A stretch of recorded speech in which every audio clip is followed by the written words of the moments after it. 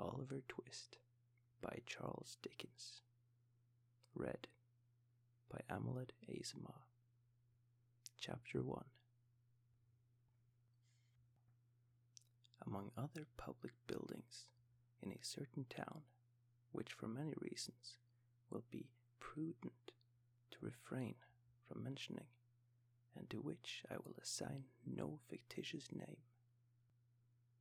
there is one accidentally common to most towns, great or small, to wit, a workhouse, and in this workhouse was born, on a day and date which I need not trouble myself to repeat, inasmuch as it can be of no possible consequence to the reader, in this stage of the business, at all events, the item of mortality whose name is prefixed to the head of this chapter. For a long time after it was ushered into this world of sorrow and trouble by the parish surgeon, it remained a matter of considerable doubt whether the child would survive to bear any name at all, in which case it is somewhat more than probable that these memories would never have appeared, or if they did, that being comprised within a couple of pages, they would have possessed the inestimable merit of being the most concise and faithful specimen of biography extant in the literature of any age or country, although I am not disposed to maintain that the being born in a workhouse is in itself the most fortunate and enviable circumstance that can possibly befall a human being. I do not mean to say that in this particular instance it was the best thing for Oliver Twist that could possibly have occurred. The fact is that there was considerable difficulty in introducing Oliver to take upon himself the office of respiration, a troublesome practice, but one which custom had rendered necessary to our easy existence, and for some time he lay gasping on a little flock mattress, rather unequally poised between this world and the next, the balance being decidedly in favor of the latter. Now, if, during this brief period, Oliver had been surrounded by careful grandmothers, anxious aunts, experienced nurses, and doctors of profound wisdom, he would most inevitably and indubitably have been killed in no time, there being nobody by, however, but a pauper old woman who was rendered rather misty by an unwonted allowance of beer, and the parish surgeon who did such matters by contract. Oliver and nature fought out the point between them. The result was that, after a few struggles, Oliver breathed, sneezed, and proceeded to advertise to the inmates of the workhouse the fact of a new burden having been imposed upon the parish, by setting up as loud a cry as could reasonably have been expected from a male infant who had not been possessed of that very useful appendage, a voice, for a much longer space of time than 3 minutes and a quarter.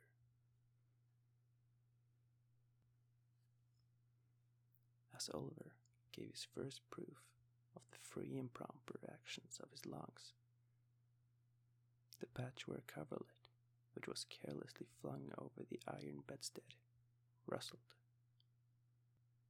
The pale face of a young woman was raised feebly from the pillow, and a faint voice imperfectly articulated me see the child and die. The surgeon had been sitting with his face turned towards the fire. Give the palms of his hands a warm and rub alternately. As the young woman spoke, he rose, and advancing to the bed's head, said, with more kindness than might have been expected of him, "Oh, you must not talk about dying yet." "Lord bless her dear heart, no," interposed the nurse, hastily depositing in her pocket a green glass bottle, the contents of which she had been tasting in a corner with evident satisfaction. "Lord bless her dear heart, when she has lived as long as I have, sir, and had 13 children of her own, and all of them dead except 2, and them in the workus with me, she'll know better than to take on in that way, bless her dear heart. Think what it is to be a mother. There's a dear young lamb, do." Apparently, this consolatory perspective of a mother's prospects failed in producing its due effect.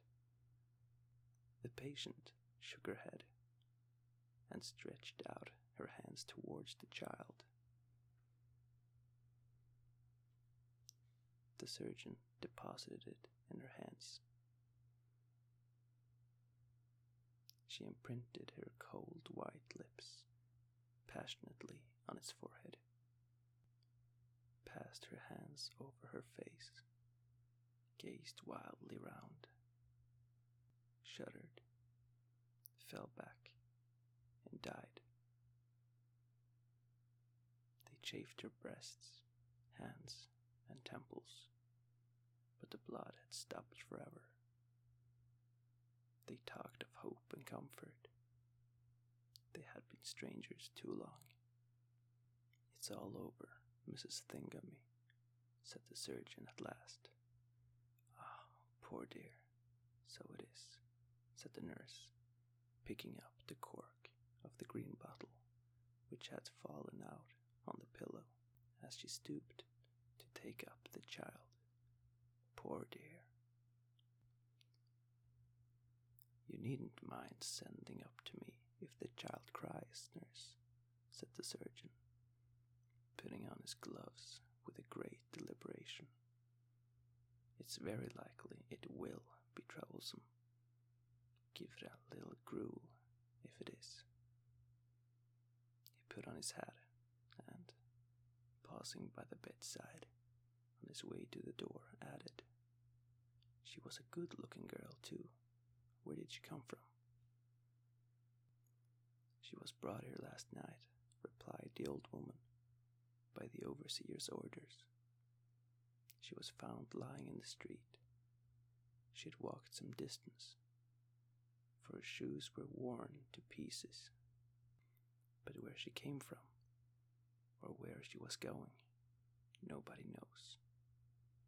The surgeon leaned over the body and raised the left hand. "The old story," he said, shaking his head. "No wedding ring. I see. Ah, good night." The medical gentleman walked away to dinner, and the nurse, having once more applied herself to the green bottle, sat down on a low chair before the fire and proceeded to dress the infant. What an excellent example of the power of dress young Oliver Twist was. Wrapped in a blanket which had hitherto formed his only covering, he might have been the child of a nobleman or a beggar. It would have been hard for the haughtiest stranger to have assigned him his proper station in society. But now that he was enveloped in the old calico robes, which had grown yellow in the same service, he was badged and ticketed, and fell into his place at once.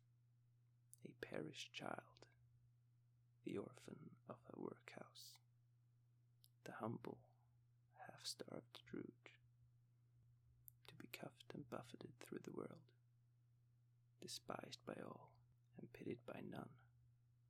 Oliver cried lustily. If he could have known that he was an orphan, left to the tender mercies of the church